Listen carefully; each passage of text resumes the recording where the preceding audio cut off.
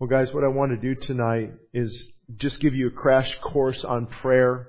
I want to share with you a few things because during these dire times, this is the most important time for us to pray.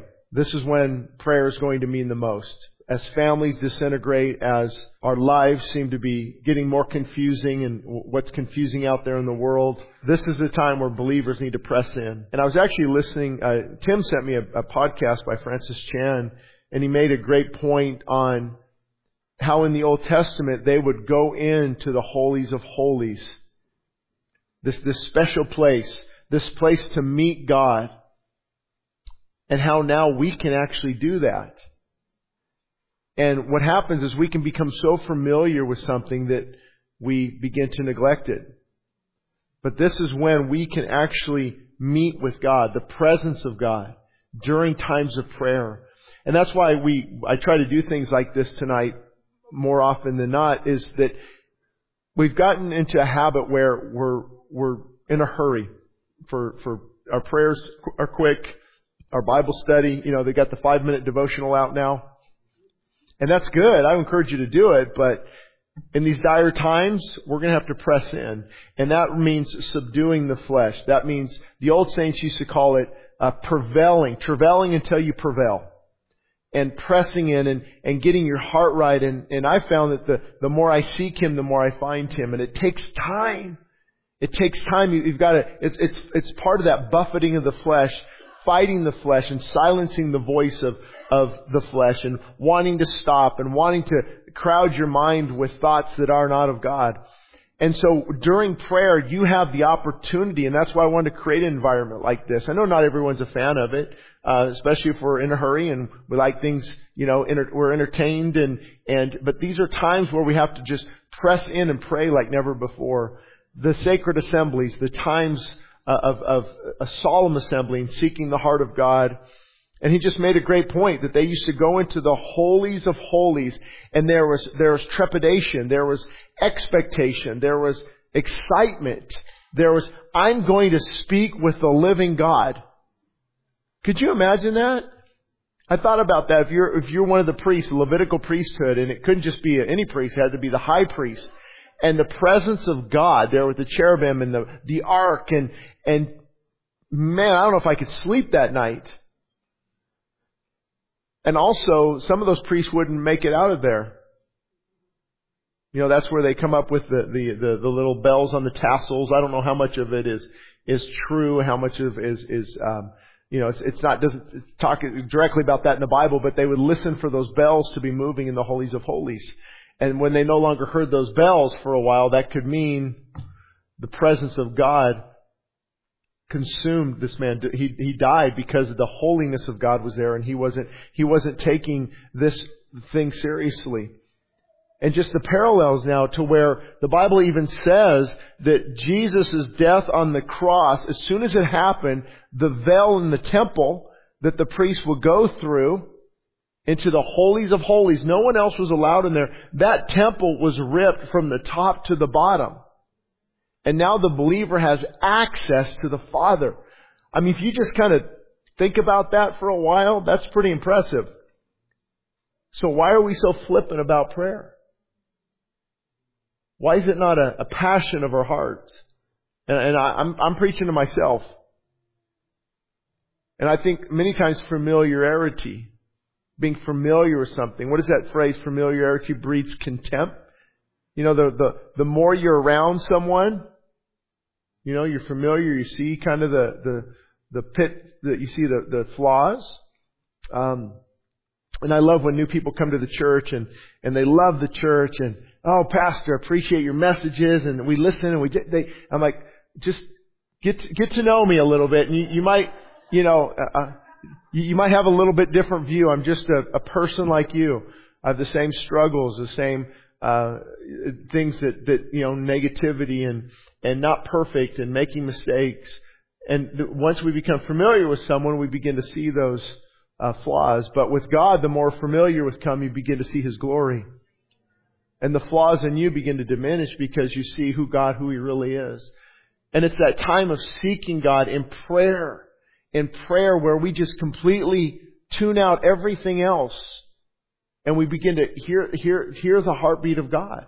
Now, it's not literal, of course, but there's and some of you, you can relate. Yeah, I see you shaking your head sometimes, that with those times when you press in, you don't want to leave. You don't want to stop. Can the service go longer? Can my prayer time at home go longer? And Lord, and I've got to get to work, but God, I really love this time with you. And you come out of there a different person. But when you initially go into the prayer closet, it doesn't feel like that. Grumbling and complaining. Sometimes I feel like Eeyore. Remember him? Oh, Winnie the Pooh. Oh, I don't know. It's going to rain today. Just gloom. Doom and gloom. And the prayer closet, though, can revive that. It can change that. And I do have some quotes here from E.M. Bounds that I want to share with you. I love reading his book on prayer. I go through it probably every year. He's written a couple books on prayer. Actually, I think when he passed away, his family and friends put together these books. And they were mainly just journal notes. But he said, if we are weak in prayer, we are weak everywhere. How true, how true, how true. Did you know, I think it was Robert Murray McCheyne, he preached in Scotland, 1700s or so. He said a man is who he is on his knees and nothing more. And I've never forgot that. Read it 22 years ago. And I still remember, I put down my book and I just cried out to God and said, God, I want to be that man. I want to be measured by my prayer life. My flesh hates it. I don't desire it. But Lord, I want it. And I believe that's why He continues to wake me up early in the morning, where normally I just want to go back to sleep. But there's a hunger, there's a desire there. And I always remember that quote often. Who you are on your knees, that's who you are and nothing more. But we start to rate it even by success, don't we? I remember every time, I don't even talk to them anymore, but some of the big publishing companies, they'll contact me and want to publish a book or something. And then they'll, on their checklist, how many followers on Instagram? How many followers on Facebook? How much interaction? How much social media? How many downloads from your podcast? See, numbers. And we've created this Christian community that it's just like American Idol. Celebrityism. Oh, look at all the million followers. Man. And I found that the people that bless me the most in their preaching, some of you have never heard of. I'm trying to get, some of you remember Brian Long. I'm trying to get him to come back. Paul Washer. You think I'm hard, try to listen to him. David Wilkerson. A.W. Tozer. Carter Conlon from Times Square Church. Many of these guys that they're not concerned with. When I go to conferences and these breakout sessions, sometimes these people who know names, those are usually who bless me the most. The no names. Or those who have names but they don't want the names. And that's who we are, on our knees and nothing more as believers. Because from that position of prayer is going to flow everything else. Who you are as a father, who you are as a mother, who you are at work, who you are around your kids, what they see. When they think of you, do they think of you as a person of prayer? Not perfectly. Not, oh boy, they pray all the time. But just that life of prayer. Look at the example we are leaving. Do you know you leave your kids and your grandkids an example? If they don't see us doing anything but watching YouTube and on our phones all the time, that will be mimicked. He said prayer should not be regarded as a duty which must be performed, but rather as a privilege to be enjoyed. Oh, if I could remember that more often. How many of us think of it as a duty? Oh, we got to pray. Why is the most important thing in a church often the hardest to get people to come to and be a part of? We never have problems with potlucks. We often don't have enough room. We have to go outside, put tables outside and food. But hey guys, we're going to call a Saturday night prayer meeting. It's a duty instead of a delight. And it's where our hearts are at, correct? It's what do we desire? And you've heard me mention this before, but if you're new, it'll really bring this point home. The next time we do this on a Saturday night, one lucky person is going to win $5,000. We're going to give you raffle tickets at the front. Who would be here and more and bringing family and friends and your spouse? And I'll take the presence of God over $500 million any day of the week. Because finances can destroy you. The wrong focus can destroy you. It's our prayer life that's going to precede even us. Did you know your prayer life, though you die, it still speaks? The things we pray for will outlive us. Your prayers outlive you. That was a profound thought when I first read that a couple years ago. I don't remember who said it. But our prayers outlive us. Man, that would make me want to pray more. And pray specifically for certain things. Unless you don't believe God hears the prayers of His people. Then, okay, it's a duty, it's drudgery. There's really no effect. But we know, biblically speaking, entire nations have been saved. Because God changed His plans because of prayer. Kingdoms and kings. He said it should not be regarded as a duty which must be performed, but rather a privilege to be enjoyed. And it's the mindset. It's getting the mind remembering I'm going to speak to God. This is an incredible opportunity that we have here. And I often want to share this with pastors. Preaching is not the performance of an hour, it's the outflow of the preacher's life.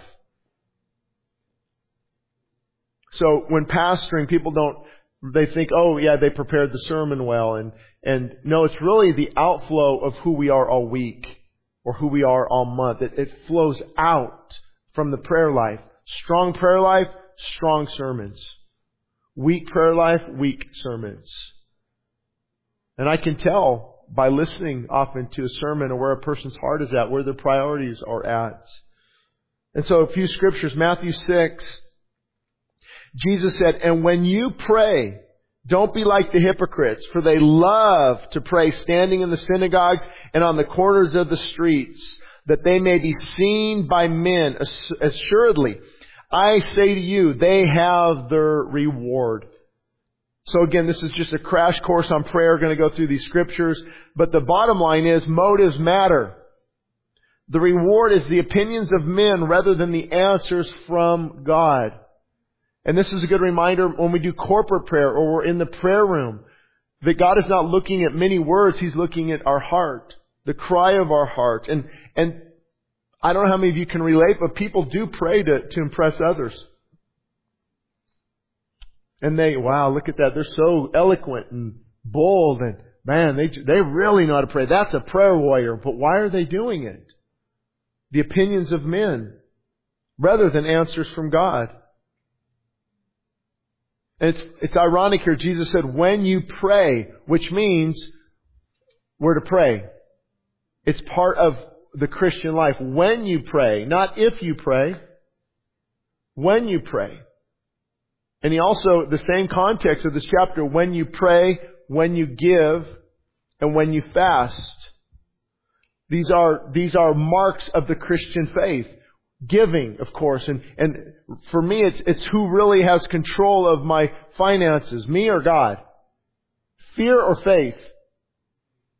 When you give, when you pray, when you fast, it's all an internal reward, and to do things that only God can see. When you pray, don't be like the hypocrites. Giving gets my heart right. That's what giving does. It gets my heart right. Fasting silences the flesh to better discern the voice of God. And prayer communicates with God and He with me. That's why all three of these are so important. Can a stingy person pray well? No. When you give, when you pray, when you fast. So giving gets the heart right. And fasting silences that voice of the flesh because we have competing appetites. And neither are wrong, they're God-given, correct? But, as I said before, try praying after Thanksgiving dinner. Try praying after any big meal. Or try praying after, you've got to have your this and this. And fasting sets aside this appetite for a greater appetite, and that's for God. And that's part of the reason the flesh gets subdued. The flesh gets cast aside and saying, Lord, I want you and you alone. In desperation. And what we give often shows the value to us or to the other person. What we give. And if we fast and we eliminate food for a season during a time of prayer, it shows God, hey, I'm serious. I'm serious. I want answers, Lord. I need to hear from you. And then he goes on to say, but you, when you pray, go into your room. And when you have shut the door, pray to your Father who is in the secret place. And your Father who sees in secret will reward you openly. Is there a place where God waits for us?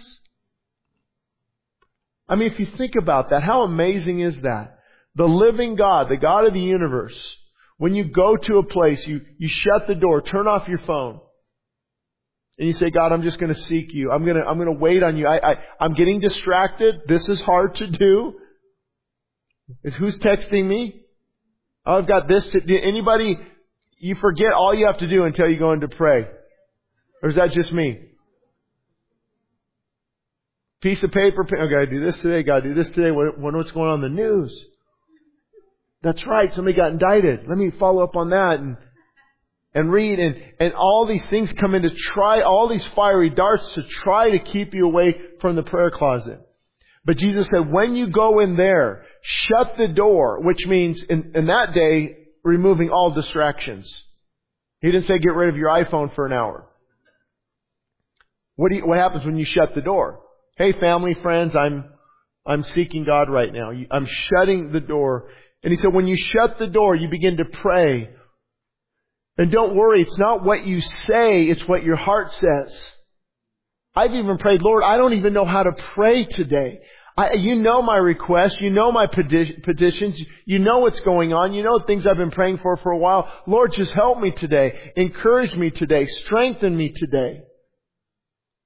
And it's that dialogue with God where you begin to feel the presence of God. And it's not just some heavy presence in clouds. There's a weightiness to what you're doing. There's a peace that surpasses all understanding. There's clarity. I mean, I went into prayer many times confused, upset. What's going on? Lord, this is not happening like I thought. And then I come out of there. Oh, it's all good. I'm fine. I'm good now. Oh, thank you, Lord. Because that renewing of your mind. There is a place where God will meet you. Could it be that many of us miss that place often because we're so busy and we don't take that time?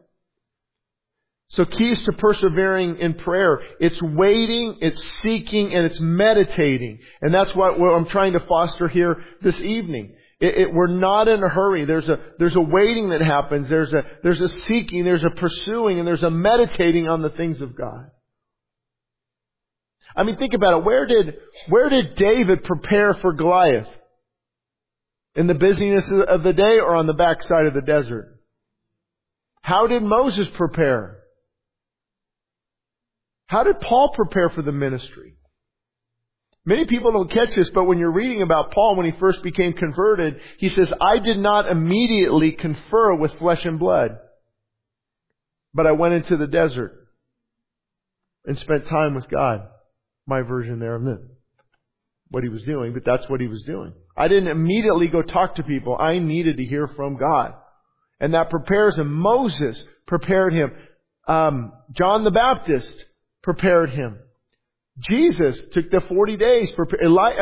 You think about it, all of these guys who are mightily used of God, and I can go back into way back into church history. And you can look at even the reformers and look at their journals, Martin Luther and Uric Zwingli and John Knox, and then of course John Huss and Wycliffe and William Tyndale, John Bunyan, all these great men and women of the faith, Amy Carmichael, Adoniah Judson, Hudson Taylor. You read and they spent time with God. And I know we've got all these things that have really made life easy, and there's tons of benefits with phones and computers, but they really can distract us from pursuing God. You know, there's a button called silent or off, even better. And we can take that time and instead seek God. But you have to be vigilant about it. And like I said, there is a place where God waits for you. And here's the key. The place and the pursuit must become a priority in your life. If you're thinking, well, yeah, that sounds good. It'll just happen. No, it won't. I found the opposite. If I don't pursue that place, pursue that time with God, it's actually on my calendar. It's on my calendar every single morning. Of course, there are exceptions. You know, many of you have had little ones, they try to throw a monkey wrench in there sometimes. Or if I've got to leave for LAX 4:30 in the morning or something happens. But majority of the time, that is my time with God. And that also means things late in the evening are going to have to take a back seat if it's going to affect my time with the Lord. And that's why sometimes, if you're really following God, let me tell you, this will help somebody, hopefully. If you're really pursuing God, and He's your all-consuming passion, He's on the calendar as the main thing, people will not understand you. They will not understand you. Even Christians. Well, you know such and such. I don't know, they're a holy roller. They gotta go seek God again, whatever that means. Yeah, you don't know what that means. Because you don't seek Him. The Bible actually uses the word peculiar. You are a peculiar people. And we know it, right? I know it. It's hard to have that image of, he's a little peculiar there. He doesn't do what everyone else does. Right. To pursue God, you can't look like those who are not pursuing God. There's a distinction. There's a difference in your life. And so you might not fit in with the boys. Or in some of your cases, the girls. There's a difference about you. And even I see it in pastors. If you want to just be a normal mill-of-the-run pastor versus those who seriously pursue God, you're going to look a lot different than those who pursue God. I've got some friends, hopefully I can mention some things in the future, different events maybe I'll be speaking at. But some of my friends that we go to these events, and we want to have like prayer meetings in a side room at the hotel. But not everyone's like, how about just food and speakers? Okay, but business is usually not going to cut it anymore. And so, well, that's a little odd. Well, we're pastors. How is that odd?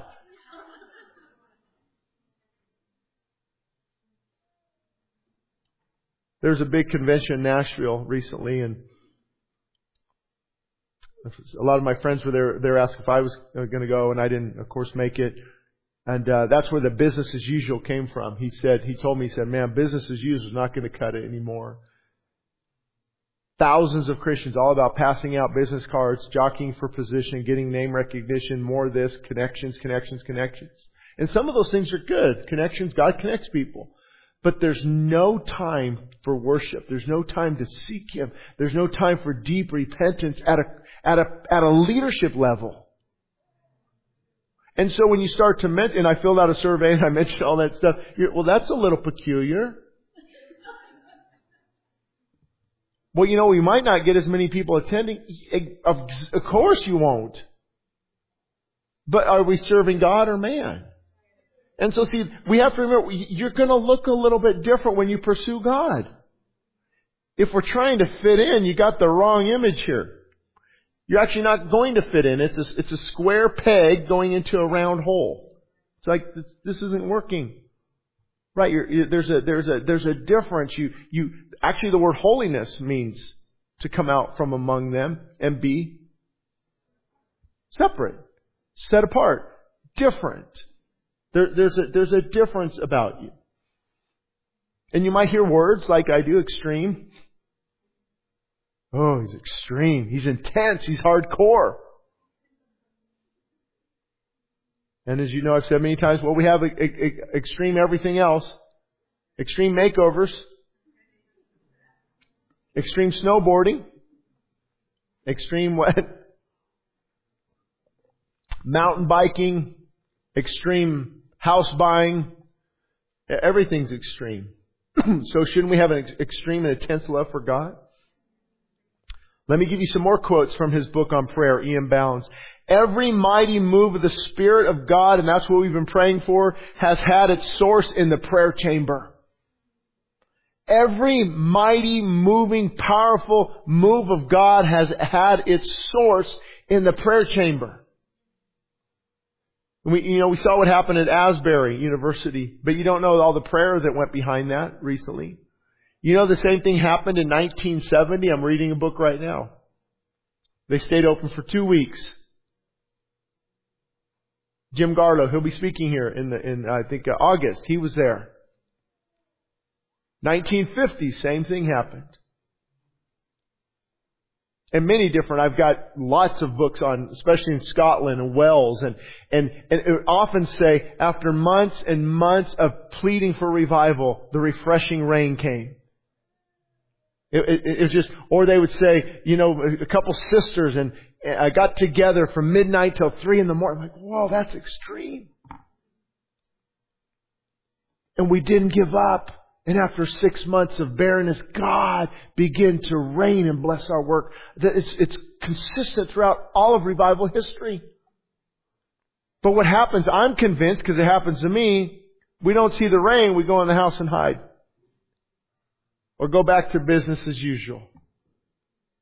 This isn't working. And we have to get to a point where you might not see the fruit, but there will be fruit. Because God's Word doesn't return void. Our prayers are not falling on deaf ears. But any great move of God has been started in the prayer closet. If you want to see God move in your life in a miraculous way, and I believe God still does miracles today, things that just don't make sense, get into the prayer closet like never before. Begin to pursue Him like never before. I think Christians fail so often to get answers to their prayers because they do not wait long enough on God. Isn't that so true? I think Christians fail so often to get answers to their prayers because they do not wait long enough on God. If God is not the first in our thoughts and efforts in the morning, He will be last place the remainder of the day. And David spoke about this. Early will I seek you. Jesus, early in the day, before the sun was even coming up. I'm not against late night prayer warriors. We need them. Thank God for them. But you got to wake up with your mind on God. Whether it's 3:30 a.m. or 8 a.m. He's got to be the pursuit, the priority of that day. And I've shared a little booklet with you by McIntyre. He said it's so important to find a quiet place, a quiet hour, and a quiet heart. I think it's David McIntyre. A quiet place, a quiet hour, and a quiet heart. So you see, that's what we're trying to do here tonight when we do these things. It's fighting against the flesh. You think Satan likes all of us to sit and be worshiping and praying? That's you have all these thoughts going through your mind. I don't know about this. I don't know about this. I got to be here. I don't know that. I prefer this. I prefer that. What Satan prefers, we wouldn't do anything. One of Satan's tricks is to stop the best with the good. I want to do a whole sermon on this topic. I can look back at my life and the life of this church. He will stop the best, what God wants to do, with something good, but it's the wrong focus. You get off track. For example, hey, let's pursue God in a night of prayer. That's what He wants. But a friend of mine is having a get-together. That's a good thing. But we choose the good thing and forget about the great thing. But if you add up all these good things, now do the good things, please. But if we add up all the good things taking us away from the pursuit of God, you'll see that it really adds up. He distracts us with certain things. I'm trying, so keep praying for me. My wife prays for me, but I try not to look at my email or text first thing. Because sometimes you don't see things you want to see. Right? Like, oh, now I got to do that. Now I'm in a bad mood. Now I don't want to pray. Boy, if I've got to do that today, I better get started now. Good things, good things, good things, good things. But if they're distracting you from what is the best thing, be careful there. E.M. Bounds also said, to have God near in this prayer closet is to enter into the holies of holies. It's to breathe the fragrance of heavenly air. Nothing but prayer can bring God and man into this happy communion. Now I know where many of you are. I've been there before. Sometimes I'm still there. You might be saying, that sounds great, but I'm not experiencing it. My prayer life is dead. God is boring. And I don't read the Bible. I don't know what to do. Well, you can't work it up, but what you can pray is, God, give me the passion. God, give me the desire. God, wake up this spiritually barren heart of mine. God, I'm going to pursue you. Oh God, please hear my cry. I don't feel that way. I need to feel that way. God, would you revive me? Would you awaken me? I want that. I want that so much. And as you pursue Him, He will answer those prayers. And Jesus said, though, when you pray, do not use vain repetition as the heathen do. Vain repetition. You'll see that in a lot of cults. They just go through the motions. And I'm all for prayer books. Those are powerful sometimes. But if they're just going through, hey, we pray for 10 minutes, going through the motions. God says, it doesn't even enter my ear. Because that's just vain repetition, thinking we're reaching the heart of God by many words. But He doesn't listen to many words. He listens to the heart. And even as a young man not really following God, I remember all those times I would just sit there and hear, right? Hail Mary, full of grace, the Lord is with thee. Blessed art thou among women, and blessed is the fruit of the womb, Jesus. We're going to do that 15 more times? Moving the little beads? And I thought, isn't this true? That number one, you can't pray to Mary. Number two, that is vain repetition. And that might upset people listening, but I'm just telling you the truth. I'm just telling you the gospel truth. Biblically speaking, that is not a biblical prayer. Going through the motions, saying all these words, vain repetition. For they think that they will be heard for their many words. And that's why sometimes we try to tell people in the prayer room, listen, I love long prayer, and when God is in a long prayer, it's beautiful. But when the flesh is in a long prayer, it's painful. Just go on and on and on and on and on and on and on and on and on and on. Does that really capture the heart of God? And again, I don't know the person's heart. God only knows a person's heart. And man, some of you remember Eva Marie. I mean, she could pray for like 15 minutes. It's incredible. It seemed like 2. And there are times when long prayers are definitely needed. And people have prayed with me, long prayers and powerful, because God's speaking, God's healing, God's restoring. But if we're just doing it because want to look spiritual, want to cover everything, we just have to be careful in that area, because Jesus said they're not going to be heard for their many words. God wants to see your heart. Therefore, do not be like them. Don't be like them. For your Father who knows the things you have need of before you even ask. Now this brings a theological dilemma. And I have to answer this often. If God already knows, why do I ask? For your Father knows the things you need before you even ask. And that's kind of a good point. However, two things. It's a command of Scripture. And often you don't receive if you don't ask. You have not because you ask not. I can get up in the morning and I know my 4-year-old in a matter of 20 minutes, Dad, I want cereal with cow's milk. She doesn't like almond milk, so she makes sure. And I try to trick it. I poured some almond milk and made her think it, and she knows the taste. But clockwork. I want cereal with cow's milk. I've been hearing that for 1.5 years. So I know. But if she doesn't ask, I just delay. Or I make her eat an apple first. But see, knowing something doesn't necessarily mean it's going to happen. It's the asking. And that's why if we had time, we could look at the whole Scripture, asking and you'll receive, and knocking, the door will be open. And your Father knows how to give you good gifts. Who's going to ask for bread and be given a rock?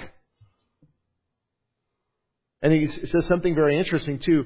How much more is He give the Holy Spirit to those who ask? Is he talking to Christians? It's interesting because you have all the Holy Spirit, but does He have all of you? And I often wonder, Lord, I want the fullness of your Spirit. I want to do what you want me to do. God, I need your Holy Spirit in a powerful and profound way. Sometimes I'll pray, Lord, move on Sunday. Do something that we haven't seen done before. Bring the power and anointing of the Spirit. God knows I need it, but if I don't ask. And so He said, ask, ask, ask. Again, prayer should be a passion, not a ritual. E.M. Bounds said, the lazy man does not, will not, cannot pray, for prayer demands energy. Paul calls it striving or an agonize. And we hear these words like, oh man, but our blessings in America are great, but they've also kind of messed up our prayer life. Listen to someone in Middle East praying, or in China praying. There's a desperation, there's a travail. The more you go through, the deeper your prayers will be. Correct? The more you go through, the deeper your prayer life's going to be. If you've ever been going through challenging situations, I'm talking about difficult situations, you can go deep in prayer. Deep in prayer. And it becomes agonizing. It becomes a desperation. It becomes a striving to hear from God, because the anguish and the striving comes from God. There is no other answer. I've got to hear from you, and I need to hear from you soon. Hello? Amen? God, show me what's going on. Show me the situation. Show me. Show me. Show me. So again, if you're having a tough time, and I've been there, ask for help. Ask for help. Plead for passion. God, give me passion. Give me passion.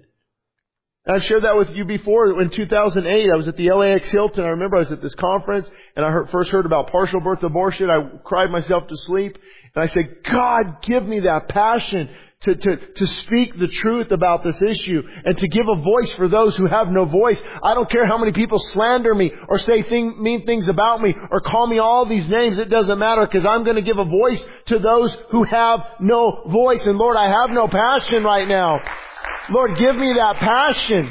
Give me that passion. Give me that desire. I don't feel it right now, but I want to feel it. Cry out for conviction. God, give me the conviction that my prayer life is not what it should be. God, give me the conviction. I don't want to, but Lord, make me do what I don't want to do. See, that becomes a prayer in itself. That's a prayer in itself. And so many people are saying, I just don't feel like it. Welcome to the club. You think I felt like coming to church tonight? Well, we don't follow our feelings. And then he closes with this. In this manner, therefore, pray. Jesus is going to tell you how to pray. Just follow this. Follow this. There's reverence. Our Father in heaven, hallowed be your name. Our Father, hallowed be your name. There's reverence. There's respect. I just thought of a good example of vain repetition. When I was back at that high school, at Catholic high school, we had to learn this prayer in Spanish. Padre nuestro, de cada cielo, santificado sea tu nombre, venga nuestro reino, hágase tu voluntad, así en la tierra como en el cielo, pan nuestro de cada día, danoslo hoy, perdónanos. Name of the Padre de Leo, del Espíritu Santo. I had no idea what I'm saying. I was going through you speak Spanish, you know I really messed that up. So don't tell anybody. I've got to practice that. But I didn't know what I was saying. Vain repetition every day for 2 years. We would read it. It never got into my heart. Never got into my heart. But something good did come from the class. I learned to say, mis padres son las tortugas y nadar muy bueno. My parents are turtles and they swim very well. So, that's got me out of some trouble before. Okay guys, get serious. This is reverence. Reverence. Our Father in heaven, hallowed be thy name. Hallowed be thy name. And just meditate on that for a little while before getting into prayer. Lord, hallowed be thy name. How awesome you are. Look at what you created. I talked about that Sunday, just hanging the earth in the solar. I'm just going to hang the earth right here. I'm just going to put the sun 93 million miles away. that is awesome, and that is our God. God, who is going to stop you? What situation is going to derail you? What challenge is going to stop you? Oh God, you're awesome. Hallowed be your name. Our Father in heaven. In heaven. And then there's an expectation, there's a passion, there's a fervency. Your kingdom come. Your kingdom come. Something is coming, and it's not evil will prevail. And we have an answer. If you see on social media, so many people are getting scared. You know, AI could be the Antichrist, and AI and artificial intelligence. I've got some concerns myself, and GP chat and all that. It's like, and they're just very, very worried about that. But remember, God's kingdom will come. God has the final say. Your kingdom come. And so we live with expectation. You live with passion, and there's fervency in your prayer. And then we have to make sure that it lines up with His will. Your will be done on earth. Your will be done. And so at that point in the prayer, I say, Lord, is Shane Idleman's will in the way right now? Is my will in the way of your will, Lord? And if it is, show me. It's power. When you line up with God's will, how many of you have been there?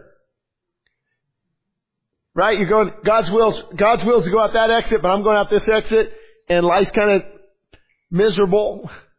I don't have a lot of peace. I mean, I'm doing things I know. I'm just, I'm making bad decisions, but when I line up with God's will, although it was difficult to pull away, when I line up with God's will, things just start to click. And sometimes it's challenging, of course, but at least I know I'm going in the right direction. At least now my will, my decisions, especially major decisions, I know are in the will of God. Your will be done. God, help me line up with your will. And this is an interesting topic because, I believe the Bible doesn't talk about perfect will, permissive will. It's things theologians have come up with. But you can definitely tell from Scripture that there are some things that are clearly God's will, and it's going to happen, and it doesn't matter what you do. But there are other things where if you do something, it will alter the course of God's will. Or maybe the will is the right word, but what He possibly was going to do, you can offset that if you line back up with Him and begin to intercede for people.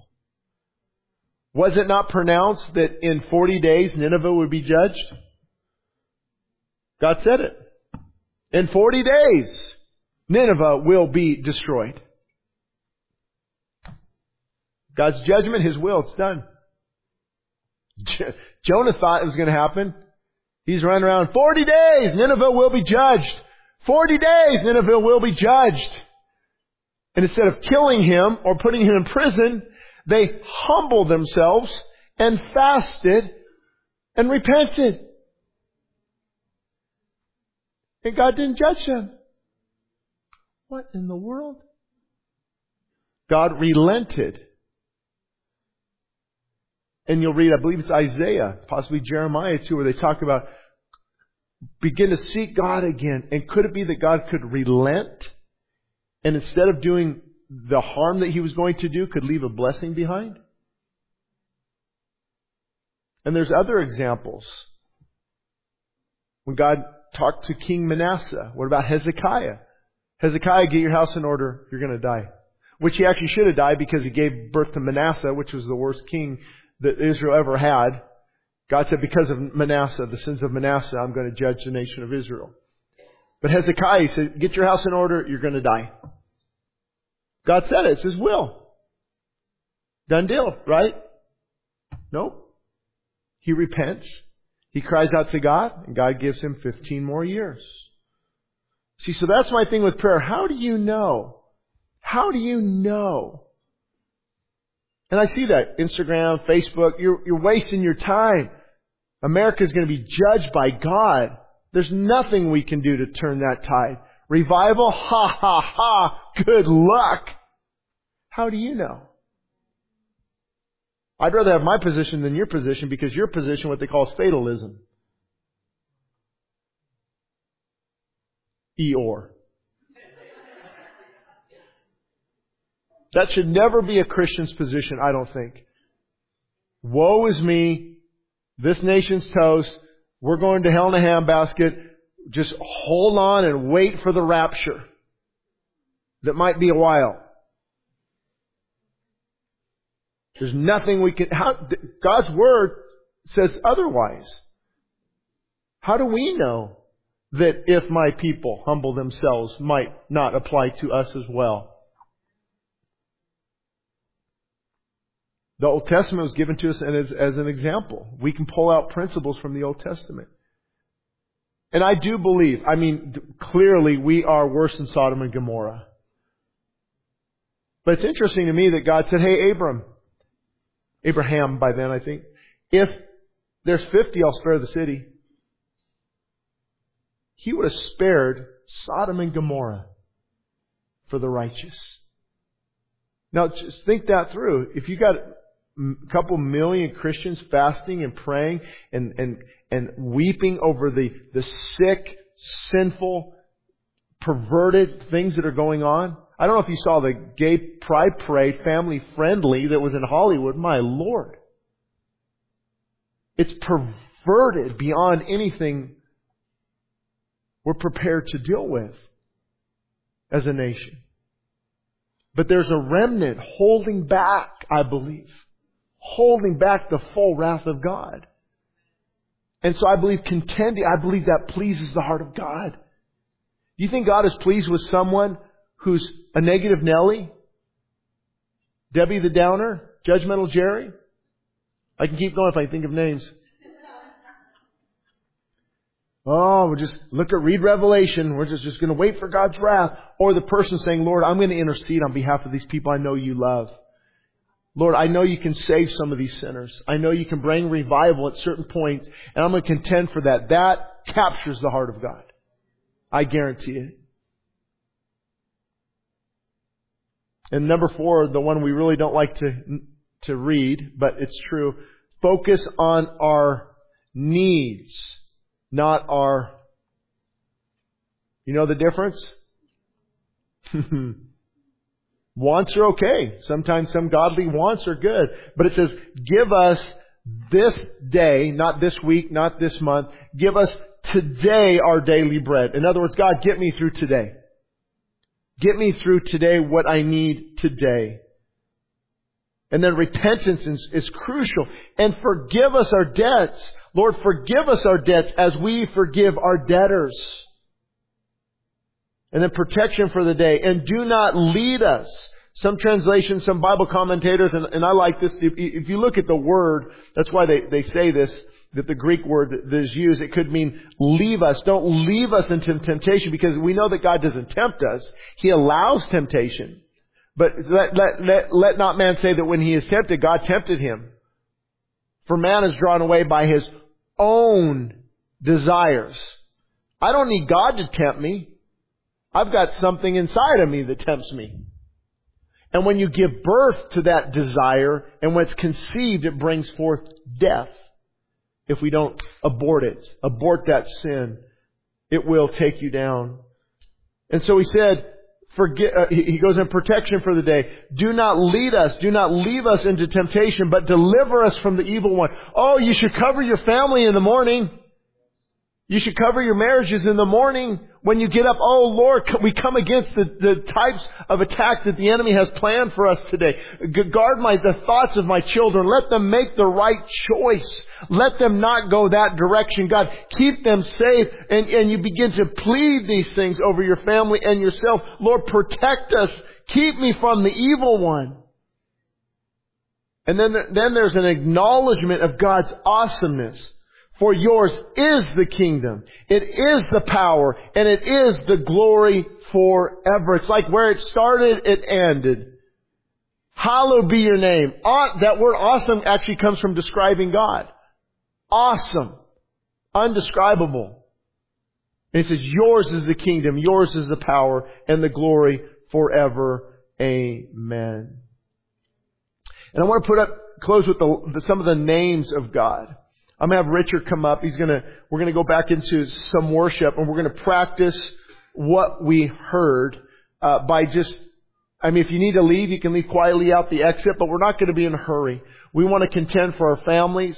There are situations many of you are in that seems hopeless, and you need to call on God like never before. Maybe come to the altar. Some of you have been praying for things for years. Some of you maybe have been playing games with God. Maybe you haven't been praying that much. God's an afterthought, not a priority. Or we view Him as a cosmic ball of love and not the creator of the heavens and the earth. But when you go into prayer, remember these names of God. The Old Testament will give Him different names. Isn't that interesting? It's not just God.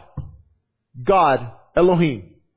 That's all. No, they would call Him different things based on what? Based on what He did for the people. So they would have these names of God based on how their prayers were answered. And we can receive that same thing as well. But of course, the famous one, Jehovah Jireh, He is my provider. So if any of you are in a spot of lack right now. Have you been there? I mean, a lack of poverty in some area. You will know Him as your provider as you begin to seek Him and as He begins to open those doors. These people could not call Him provider unless He provided. Jehovah Jireh, my provider. Jehovah Rapha, the Lord is our healer. So as these people were healed and set free, they would say, His name is Rapha, our healer. And then they would know Him as Jehovah Nisi, the Lord is our banner. Well, what does that mean? Well, they would raise up a banner when they would go into war. So when they would defeat their enemy, they would say, that is Jehovah our banner. Jehovah Nisi, our banner. And then Jehovah Shalom, the Lord is our peace. He gives me peace. He gives me rest. Jehovah Rapha, the Lord is my shepherd. Jehovah Tsidkenu, the Lord is my righteousness. Jehovah Shammah, the Lord is here. The Lord is an ever-present help in time of need. So you know Him as all these things. And we can pray, the Lord is my sustainer. The Lord is my rock. The Lord is my fortress. The Lord will go before me and fight my enemies. The Lord is my shelter. The Lord is my strength. The Lord is my Sabbath rest. And you know Him as these names. Jireh, Rapha, Nisi, Shalom, Raha, Tsidkenu, and Shammah. He is here. He is an ever-present help in time of need. That is the God we know.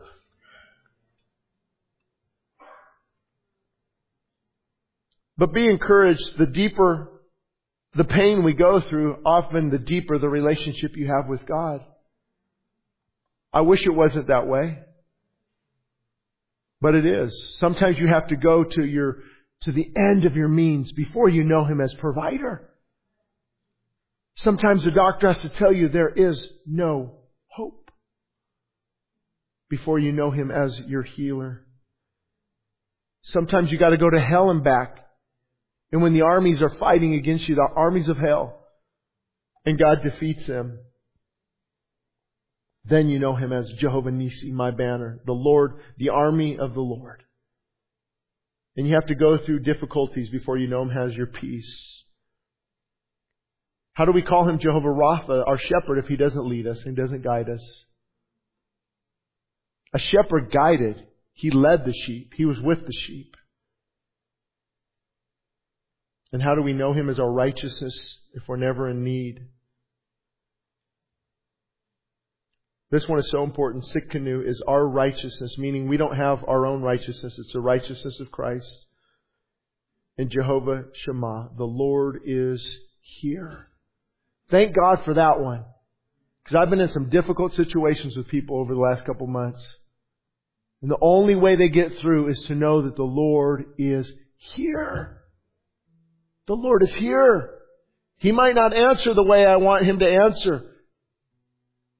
He might not fix the problem right away, but He's here. And I don't know about you, but as long as I know the Lord is here, I can sit in the dungeon of destitution. I can be in the pit of pain. As long as I know the Lord is here, I can deal with the challenges of life and the fear of life and the anxiety. As long as I know, God, You are here. Though I walk through the valley of the shadow of death, I will fear no evil because You are here. Even though the waves come, they will not overcome me because You are here. Even though the fire, I walk through the fire, it will not scorch me because You are here. God, You take me through these things.